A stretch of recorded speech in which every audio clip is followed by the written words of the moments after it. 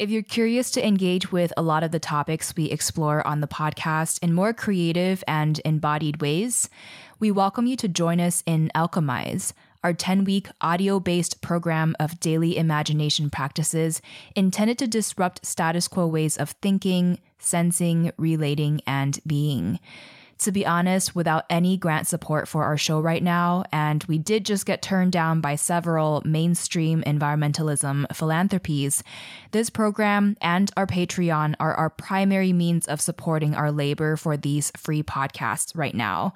We really want to remain untethered to corporate interests, and every small contribution to our Patreon or enrollment in our program Alchemize helps to ensure that we can continue producing these vital conversations that feature voices and perspectives often sidelined from mainstream media. So if you value our work and want to dive deeper with us, join us in Alchemize today at greendreamer.com/alchemize and join our Patreon starting at just $3 at patreon.com/greendreamer. Thank you so much for however you are able to support our work during these critical times. We are so deeply grateful. You're listening to Green Dreamer, a listener-supported podcast, and I'm your host, Kamea Shane. As we embark on a new year for the show, we would love to invite you to join our Patreon community, where we'll begin to share bonus episode offerings, some of my own reflections on these conversations, and more. If you've been with us for a while, you also know that we often explore ideas and perspectives that go against mainstream currents in order to seed more imaginative thinking for what could be. So if you value our platform and curiosities and intention and want to support us to break through the noise of mainstream media, join us today on Patreon at greendreamer.com/support. From my point of view, the problem is when someone walks up and is like, no, that's the only way to look at the world. And I remember, for example, like Stephen Hawking, towards the end of his life, would talk about how like there was no need for God anymore because we had physics. And I'm paraphrasing and potentially poorly paraphrasing, but that was my takeaway from it. And I'm actually not a person who has like faith in the supernatural. But it's my point of view as a physicist that actually what we do as physicists doesn't tell us anything about whether there is a God or not. That's not really the set of questions that our toolkit is designed to answer. And so I think it's okay to know what your tools can and cannot do.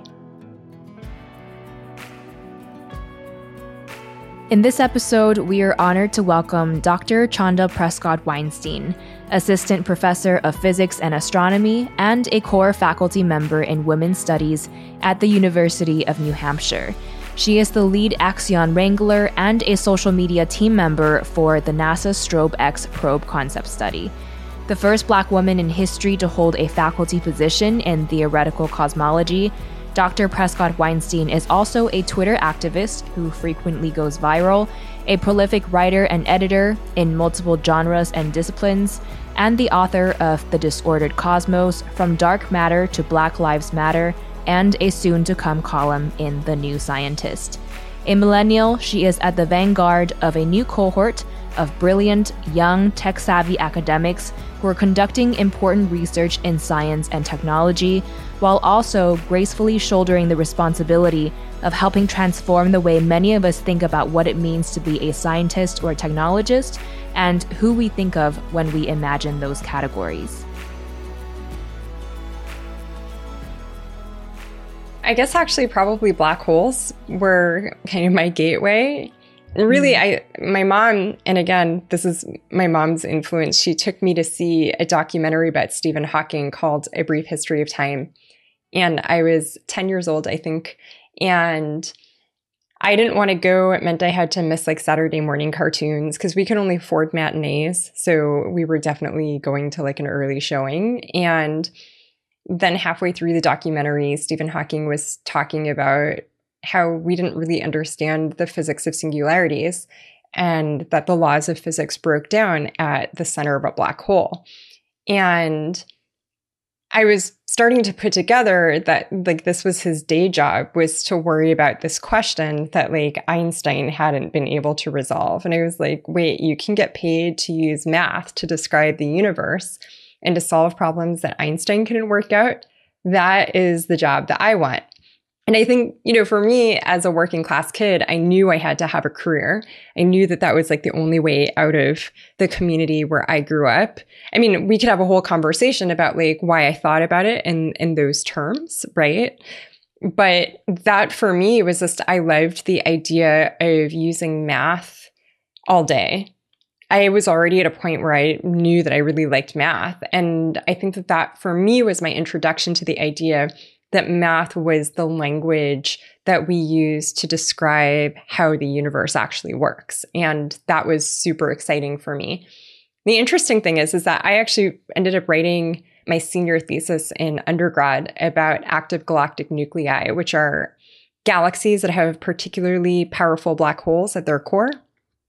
So I did eventually do work on black holes. I also, one of my dissertation chapters was about a black hole solution in a particularly like quirky model of gravity. But black holes actually haven't been like a major part of my professional life. So that was something that I moved away from.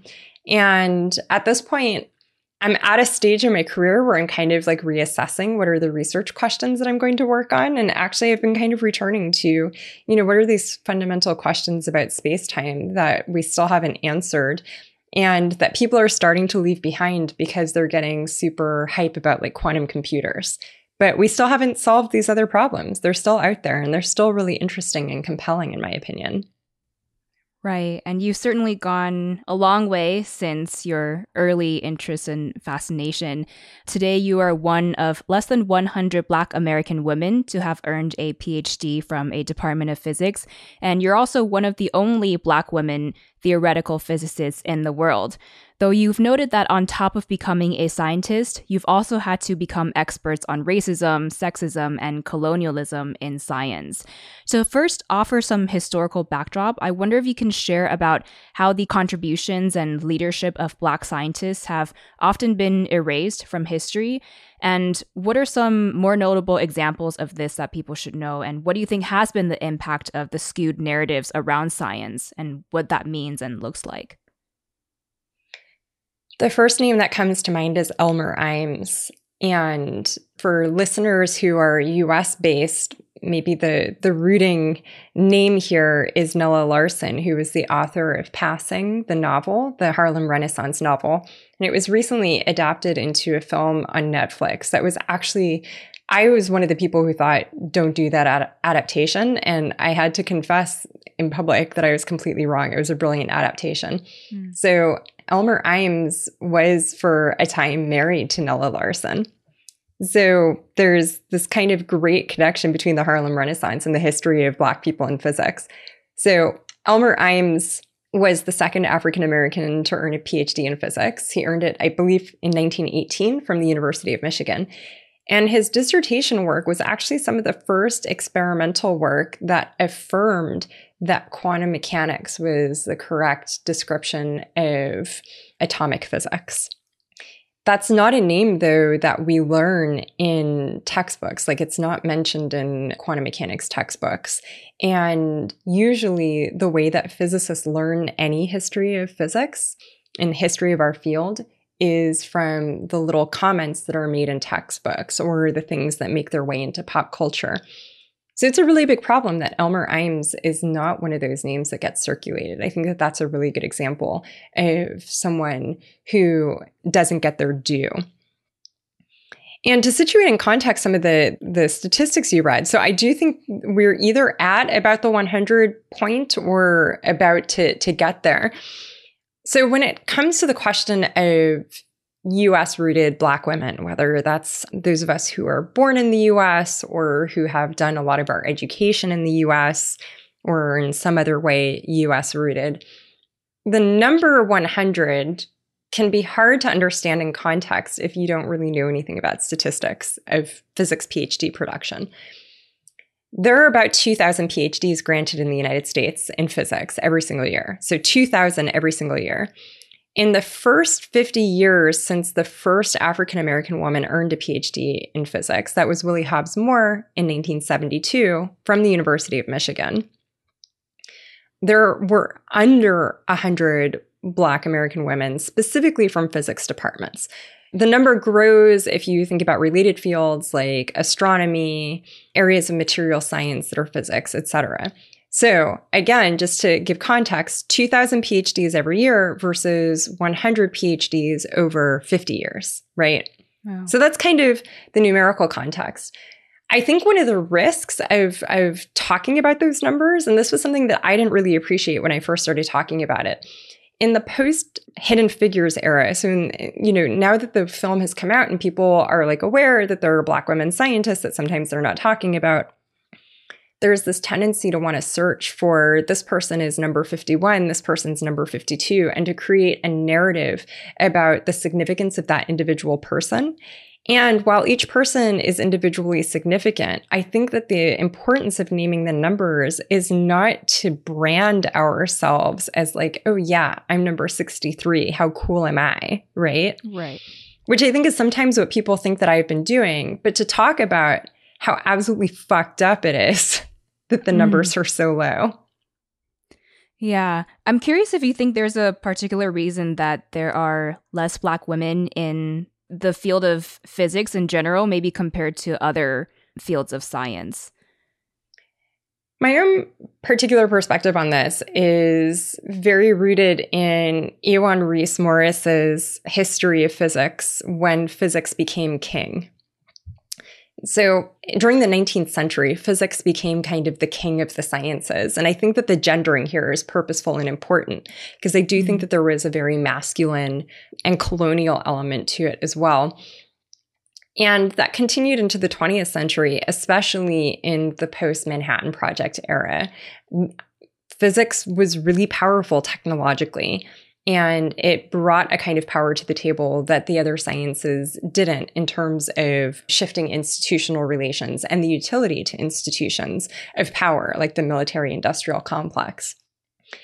And so I think physics, maybe even more strongly than other areas of science, has hewed closely to the patterns of those power structures, which are deeply white supremacist and colonialist, and therefore patriarchal and ableist and heterosis sexist and all of these things. And so that's kind of my theory, is that it's a historical evolution. Right. And I'm sure this historical skewed makeup of the physics community has had tremendous impacts on the types of inquiries that have been raised and the types of research that have been conducted as well, and the approaches as well.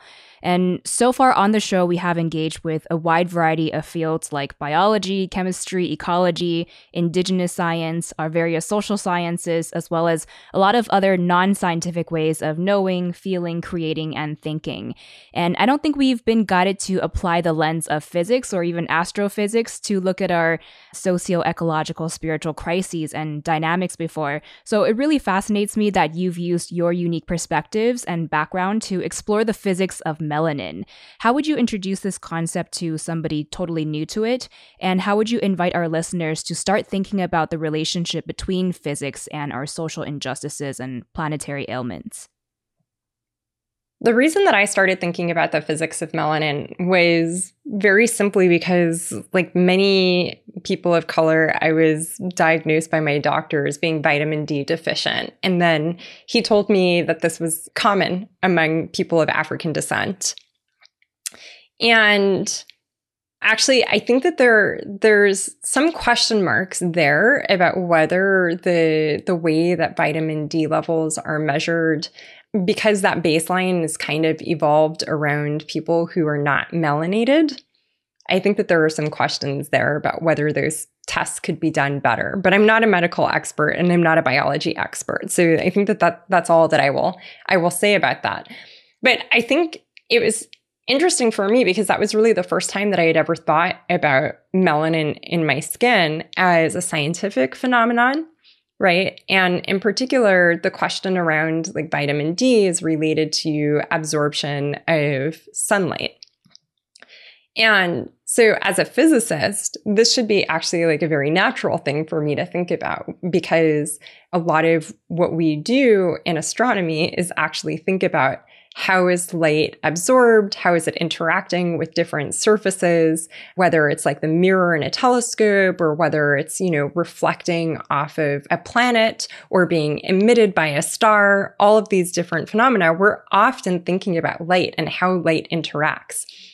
So at some point I was just like, wow, I can't believe I never asked myself the question of what is this very basic interaction between light and our skin. Wow. Yeah. I would be curious how you would invite our listeners to think about the relationship between physics and like our ecological crises. So maybe it has to do with like sunlight and our climate crisis, or I don't know, what are some ways that you've thought through these things?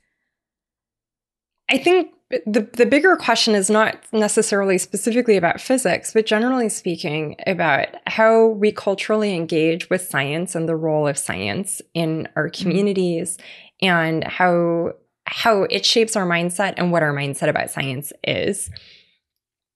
There's this tendency, particularly in these hyper-colonial societies like in the United States, in Europe, where the culture has traditionally been very colonialist, very imperialist, right? To say that technology and progress are basically the same thing, that technology is progress. And the challenge that I put to people about that is that global warming is a technological advancement. Global warming is a technological achievement.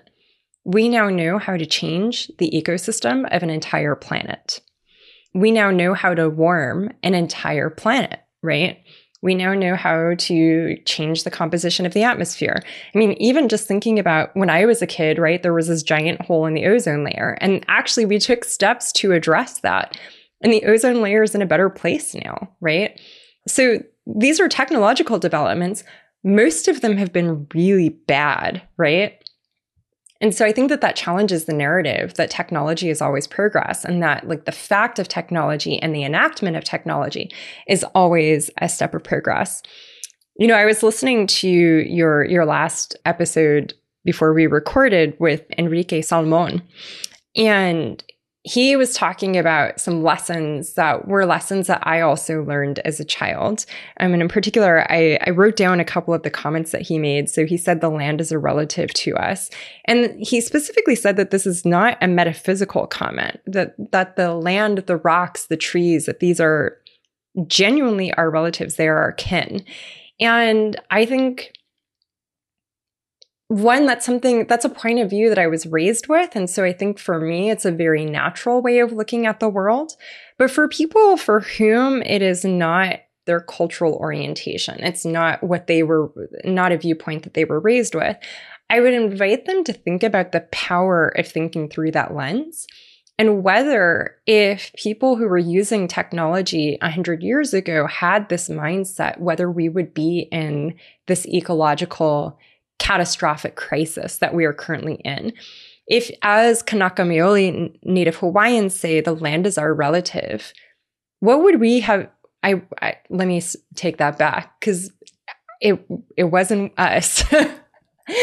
But I guess I'll say we, like as scientists, what might scientists have done differently in terms of their engagement with technology, the recommendations that they were making to policymakers about the uses of technology, if at every stage they were saying to themselves, the land is our kin, the land is our relative, the squirrels are our relatives, the chipmunks are our relatives, the cardinals are our relatives. And I'm just naming the wildlife that I see a lot around my house in particular.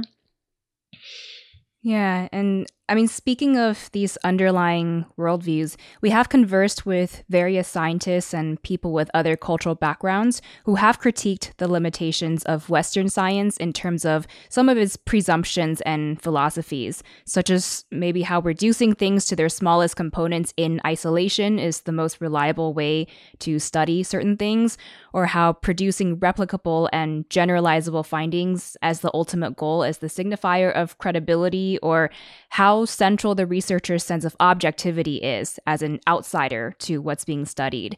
And to the contrary, indigenous science and other approaches to understanding the world might invite people to honor things like relationality that you just spoke to and the important impacts of being one part of the matrix. Also, maybe honoring context-dependent and ever-changing and non-universalizable knowledge as well, and also more holistic perspectives that understand the whole to be more than the sum of their parts divided up. When you talk about the historical leadership and contributions of Black and Indigenous scientists around the globe who have practiced astronomy or other sciences deep into our historical past, I wonder what you've noted in regards to how people have defined or approached science differently.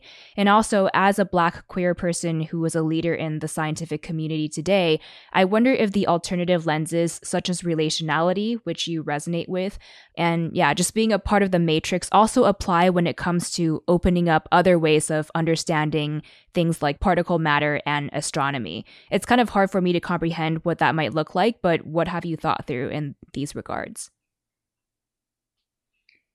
I think that these are all frameworks, right? And a problem that we are currently dealing with, the fallout from and continues to be an issue, is supremacy, the idea that one framework is supreme over the others.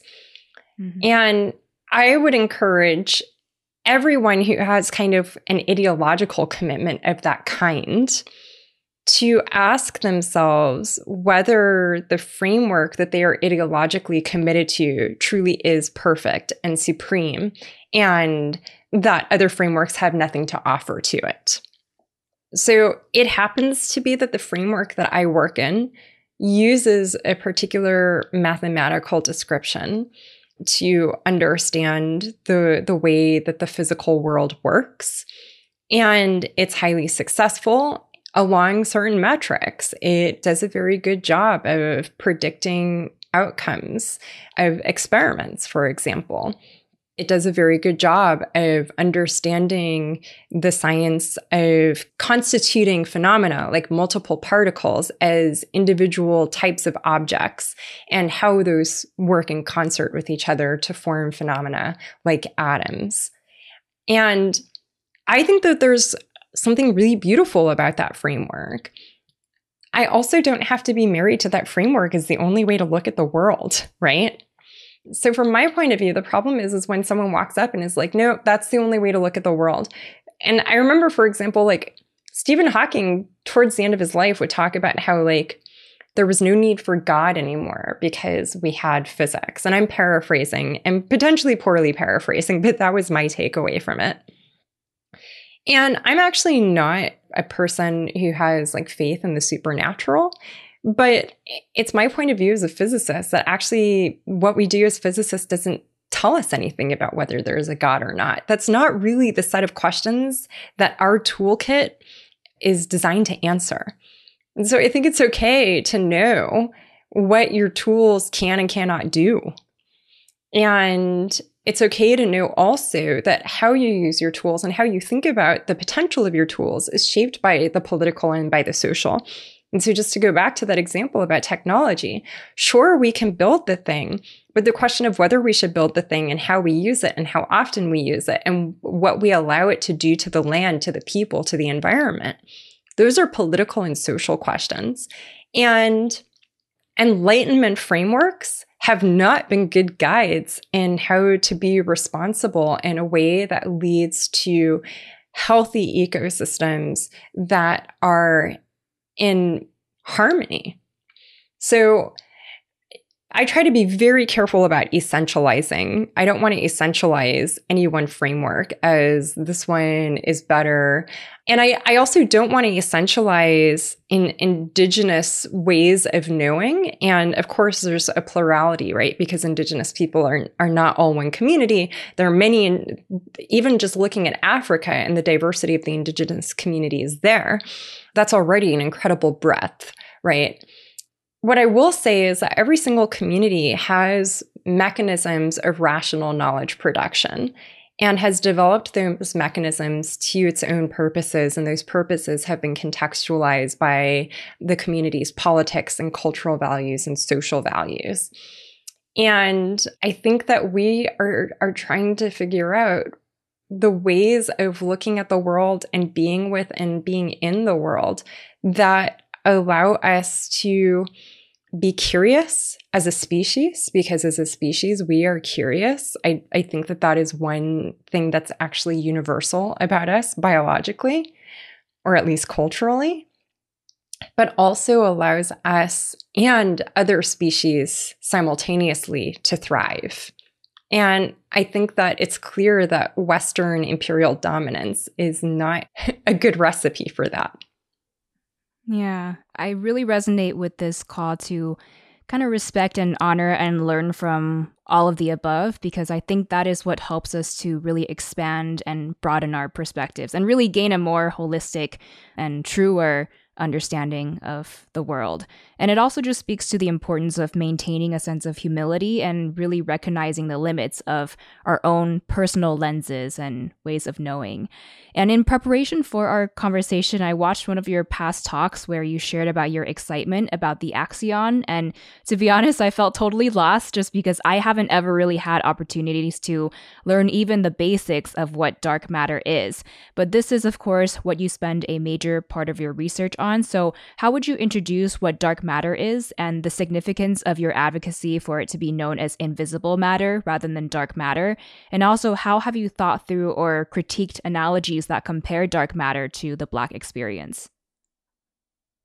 So I think this is a really good example of where a framework works particularly well. The physics framework of using laws that we have developed a local understanding of, for example, gravity, to interpret data that we get through telescopes has allowed us to understand that most of the matter in the universe that's gravitating the way that, the Earth and the sun have a gravitational interaction with each other, and the Earth is in orbit around the sun. We are, on the surface of the Earth or near to the surface of the Earth because of gravity, right? And so there's this tendency to think that what's gravitating and what's matter that's out there is stuff that's visible like us, what we would call visible matter. But actually, thanks to our understanding of the laws of physics, we know that most of the gravitating matter in the universe is actually completely invisible to us. And that's actually most of what we know about it. Otherwise, it's a complete mystery. And this is actually something that we're spending a lot of time trying to understand. So this phenomenon, for historical reasons, is called dark matter. But as you mentioned, to give people a better intuition for what it actually is, it likely should be called invisible matter or transparent matter, because almost certainly light goes through it. There is one hypothetical scenario where dark matter is actually comprised of what we would call primordial black holes, so black holes that formed in the very early universe. And that's probably the one scenario where I'd be like, yeah, okay, it absorbs light because black holes actually absorb light and then you can't see it anymore, right? It's actually lights out. But most of our models, and the models that I would say that most of the community leans toward thinking are more realistic scenarios, is one where dark matter is comprised of a particle that we've never seen in the lab before. And in that scenario, that particle probably doesn't have many interactions with light. So it's very different from melanin, for example. And light probably goes right through it. So it's transparent. So that's generally speaking what the dark matter problem is. I have become particularly well known in the physics community for being an expert on a particular candidate for the dark matter. And this is a hypothetical particle. So it's a particle we still have never seen. It's called the axion. It was almost called the Higlet, which I think was just like a really big missed opportunity. And one of the reasons I'm a fan of this particle is that we actually need it to solve another problem in particle physics. So it's a twofer, basically. So the professional way of saying that is that it's a well-motivated model. So I've noticed something of a pattern, particularly with people actually working in African American studies and Black thought and Black studies, to take up dark matter as an analogy for the Black experience. And there's a level on which I understand that, because what people have been told is that it's called dark matter, right? And so I think there can be this feeling of this is a way that we can kind of be attuned to the fact and phenomenon of colorism, which there is simply not enough discussion about. Even in the last few years, when there's been increased discussion about issues of race and racism in US discourse, it's still really, I think, challenging to get people to talk about colorism and how colorism has shaped even the landscape of what that conversation looks like and who gets heard. And I say that as a light-skinned Black person, that we need to talk more about that. So I understand that aspect of wanting to grab onto something that uses the word dark and is extraordinary. I think the phenomenon of dark matter is an extraordinary phenomenon. I think there's also this feeling of, well, dark matter is invisible and Black people are invisible. And on the one hand, I get that. And I'm a huge fan of Ralph Ellison's Invisible Man novel. But I really think that the analogy with dark matter in particular doesn't do justice to the listener on either side. So for the person who is an expert on physics, but maybe doesn't know so much about the Black experience, when they hear that analogy, they're like, oh yeah, Black people are just invisible. But look, Black people are hyper visible. That's one thing, is there's a mix of being hyper visible and invisible at the same time. But the other thing is that I think it affirms for some people the idea that Black people are just magically different from white people. And that's a problem, because we're not. So I actually have a chapter in my book in the Disordered Cosmos called Black People Are Luminous Matter, because I really wanted to hit home. Actually, we are just human, and we are human just like white people. And so I think that that's one side of it. And I think that for the other side, for Black folks who, understand being racialized and dealing with anti-Blackness and dealing with racism, but maybe don't know something about dark matter, that actually the analogy can misinform them about what dark matter is. Because dark matter isn't just like, oh, it's another type of matter that stuff is made out of. The stuff that we can see is not made out of dark matter. Everything that we can see, including ourselves, we're made out of the exact same star stuff. The exact same star stuff. So for me, I think that it's really important to hit home that Black people are star stuff. And Black people are luminous matter, and vibrant luminous matter, and beautiful luminous matter, and complicated luminous matter, and all of the ways that other human beings are, we are too. Yeah, thank you for this clarification. And I'm just still thinking through how something like astrophysics and physics in general, which can feel really out there for a lot of us, relates to some of our most pressing and felt issues of today, like our various social injustices, people's various cultural values and relationships to our lands and their so-called resources, and then the impacts of those worldviews. And I just feel very stimulated engaging with your work because of how groundbreaking it is when you weave these diverse disciplines together, and just really different ways of looking at these issues and how it transcends a lot of normalized narratives about the world. And what really stood out to me was when you shared that the, quote, standard model is everything that we can see, all of the particles we can see, but it's not necessarily everything that we can feel.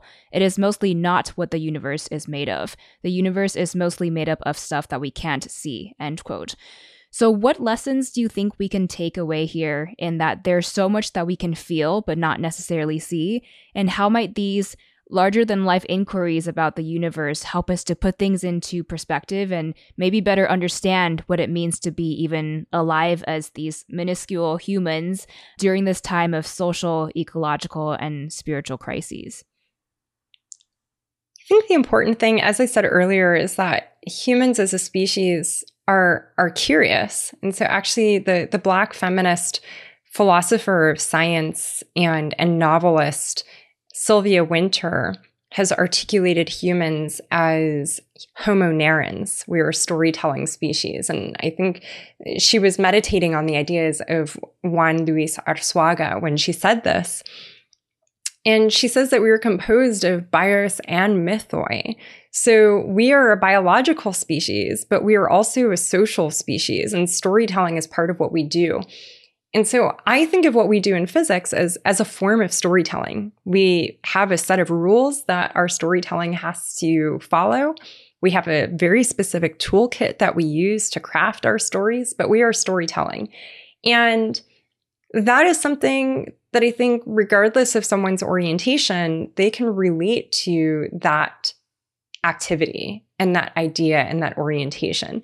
And if you look at the history of human communities, every human community has told stories about the way the world is and why the world is the way that it is. Stories about the night sky, stories about the seasons. And so I know that at least some of my colleagues in the scientific community would be like, yeah, but ours are correct and some people's aren't correct, right? But I think just coming back to the question of like indigenous ways of knowing and indigenous sciences, whether or not the word science is the right word and context in their own cultural context, right? I think that can be one of the complicating things, is that sometimes we're saying, oh yeah, those indigenous people, that indigenous community is doing science, but that's like not the right translation of the word that they themselves would use to describe their activity, right? Mm-hmm. So we have to be really careful about that and thoughtful about that. But, you know, just coming back to that question, when you look at the rise of science in Europe and in the United States and the rise of science in the colonial countries, what you see also is a history of settler colonizers and travelers going and learning information from indigenous people and collating that information. So even looked at in a historical context, there's this tendency to be like, well, science, this kind of science that is better at storytelling just happened to evolve in Europe, right? But the truth is that they were getting a lot of help. And the big thing that they were doing was that they were using force to collect all the information.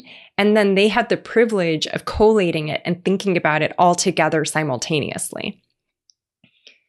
So you can imagine the difference between having access to a giant library and only having access to a couple of the books, particularly if basically you've gone around the world and at gunpoint taken everybody's books and put them all in the library. Yeah. So I think when we talk about the history of our storytelling practice in science and how our tools have developed, particularly, I think the easy example here is when we talk about like medicines. There are so many medicines that are based on herbal knowledge that was gathered by so-called explorers from indigenous knowers in different parts of the world. And this is something that increasingly historians of science are documenting.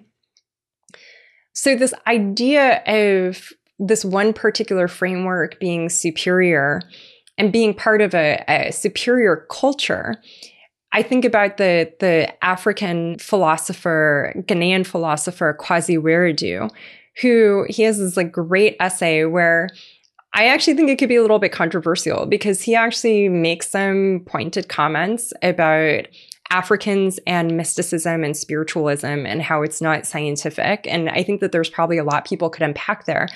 But part of what's powerful about the essay is that he says Europeans are exactly the same. He says that Europeans tend to be extremely mystical.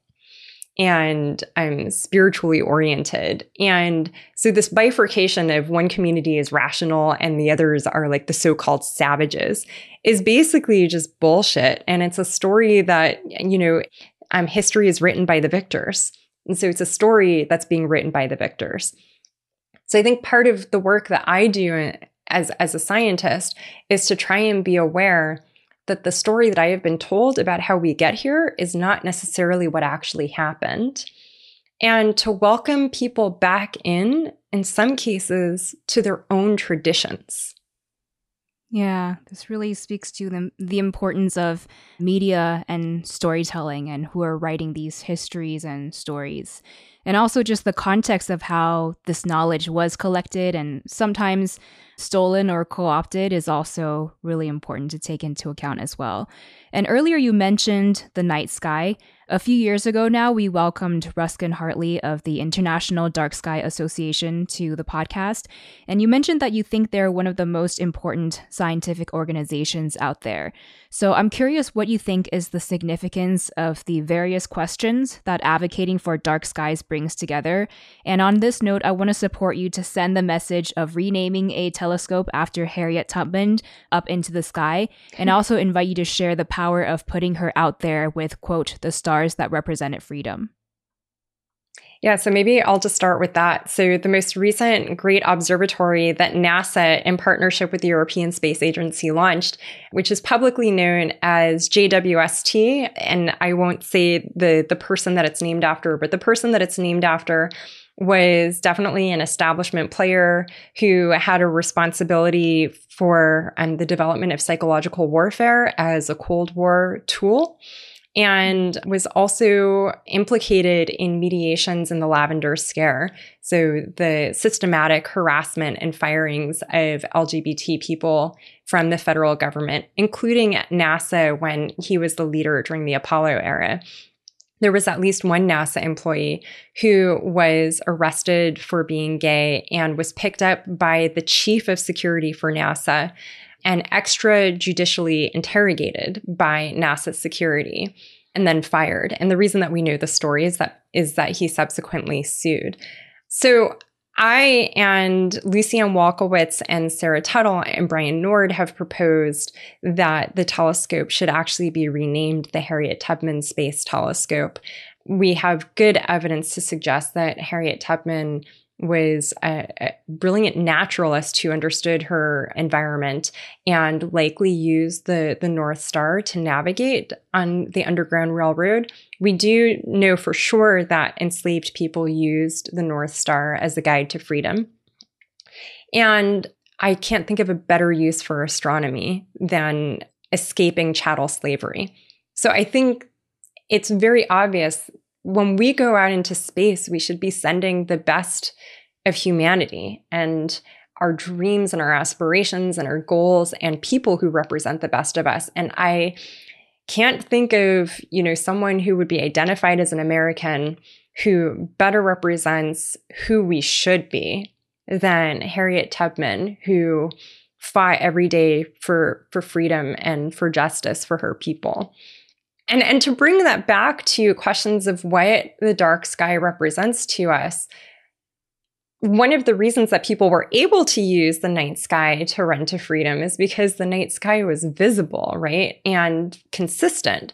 So there weren't like a bunch of like Elon Musk satellites, launch satellites blighting the sky, making it difficult to tell like what's a star and what's not a star. They didn't have significant problems with light pollution. The dark night sky is what our species evolved under. And until very recently, all of our ancestors had a very clear view of the night sky. And so I really think we need to think of the night sky as part of our ecosystem and part of our ancestral inheritance that is currently being squandered on completely undemocratic terms, that people are making these decisions for us with very little regulation or government interference. I think that what the International Dark Sky Association does is actually quite radical, even though I think people might look at it and say, well, that's not very political and it's pretty simple. that they're calling to protect dark skies. But the implications are huge. I think about the people in Wonder Valley in California, which is near is home to a lot of Joshua trees. It's very near Joshua Tree National Park.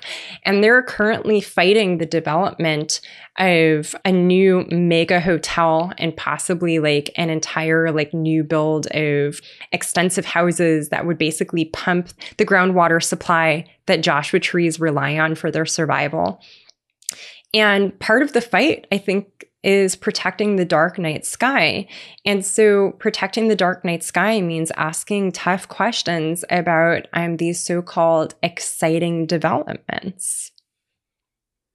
Yeah, I actually recently spoke with Dr. Aparna Venkatesan, who also is an advocate for protecting dark skies.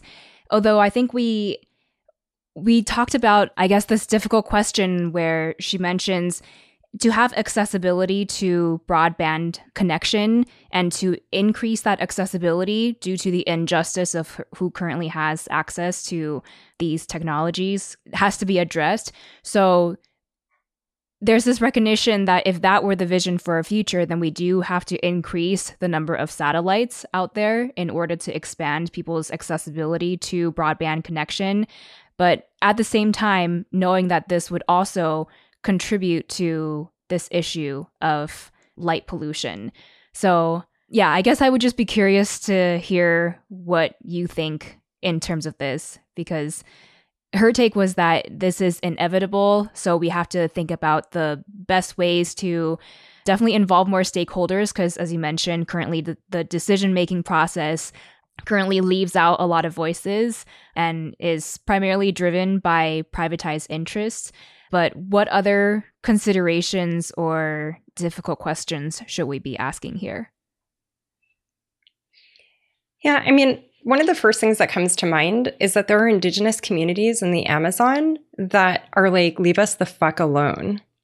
Mm-hmm. They aren't asking for satellite internet. They're asking people to leave them the fuck alone.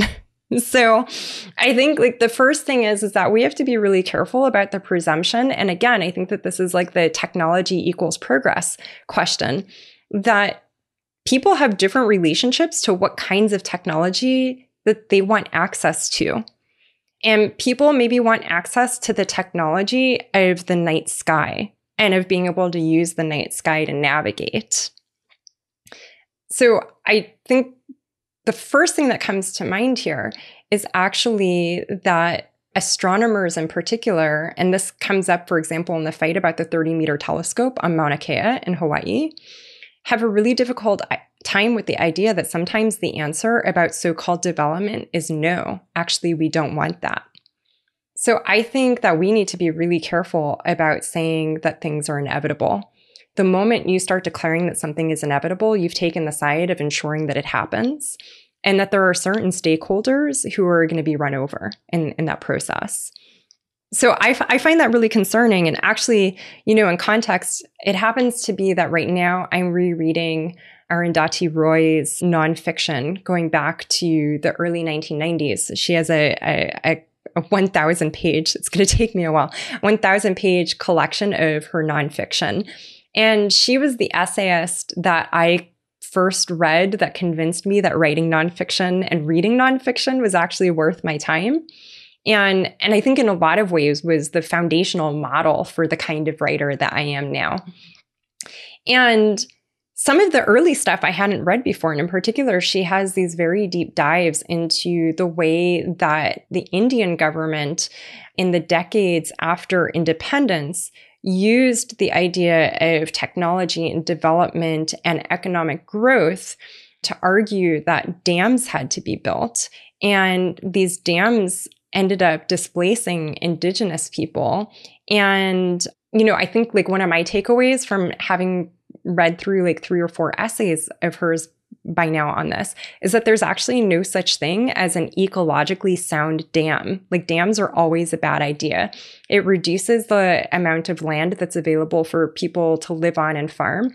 And it created a situation where people went from being able to live in harmony with their ecosystem and use technologies that were indigenous to their community to forcing them into a capitalist economic relationship with external communities and with their government, where they became deeply impoverished. And people went from being a part of thriving indigenous communities to their children literally starving to death.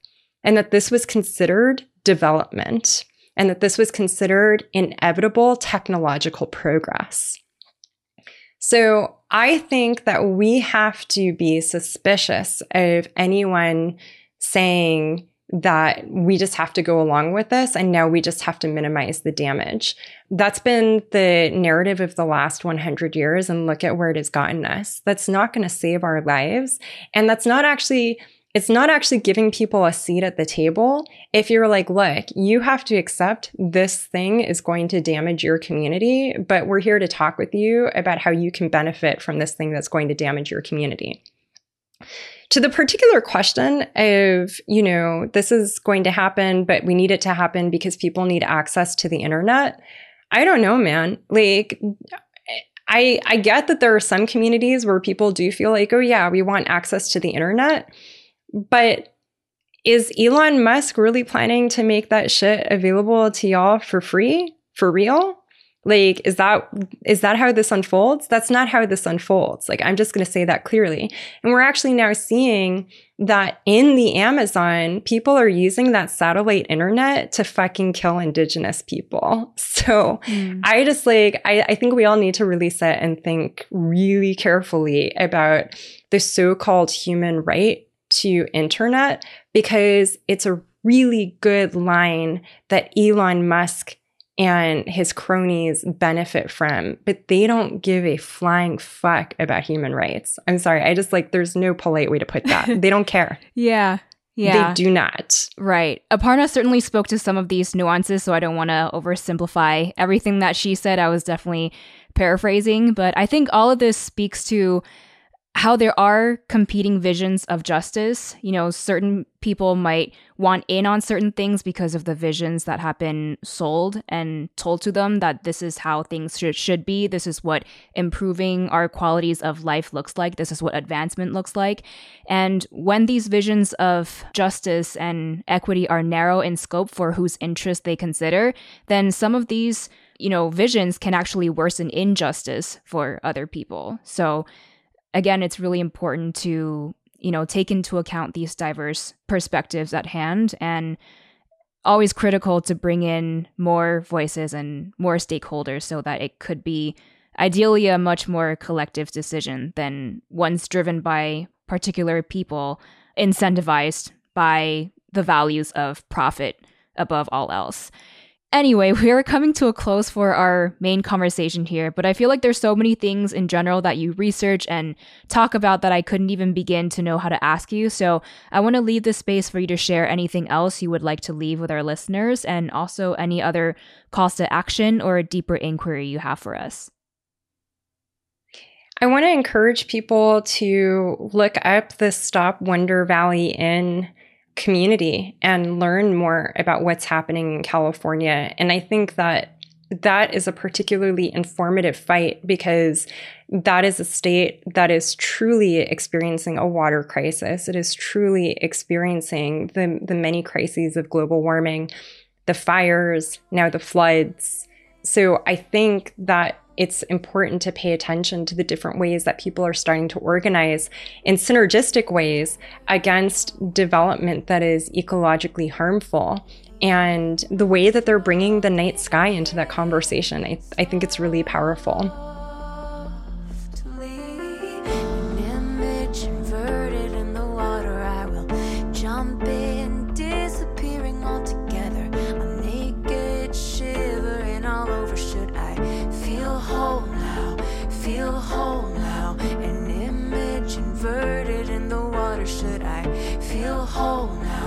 Feel whole now, I'm naked, shivering all over.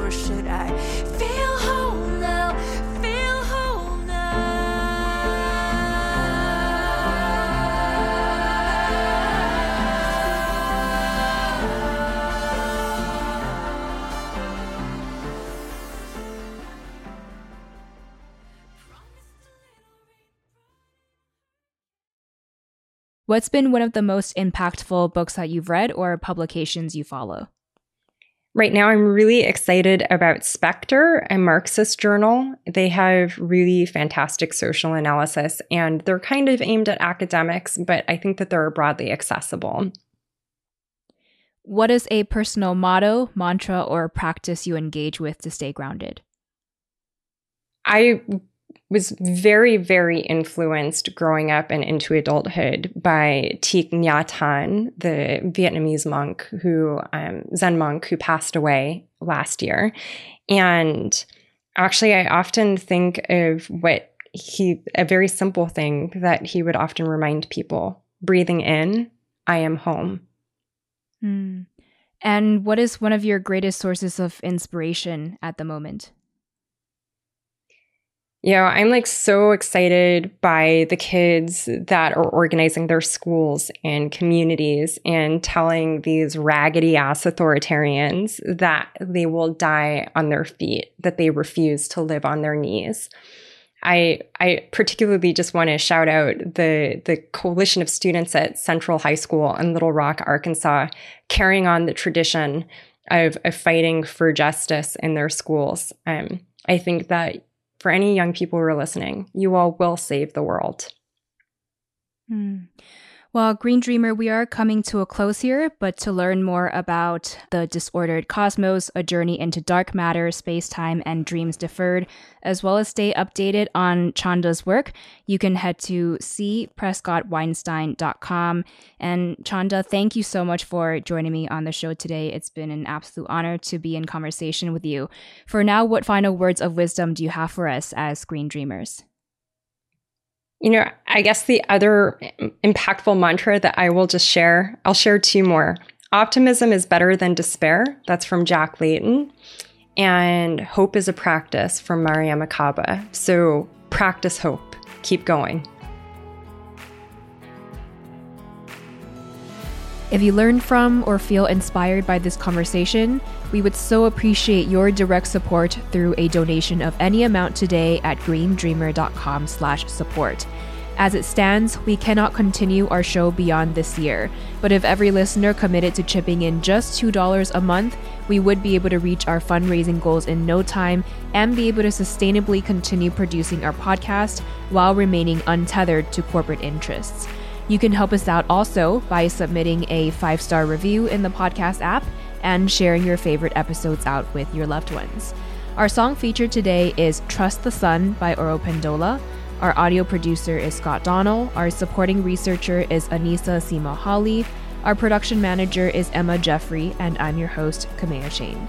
Thank you so much for tuning in, and I'll catch you soon in the next episode.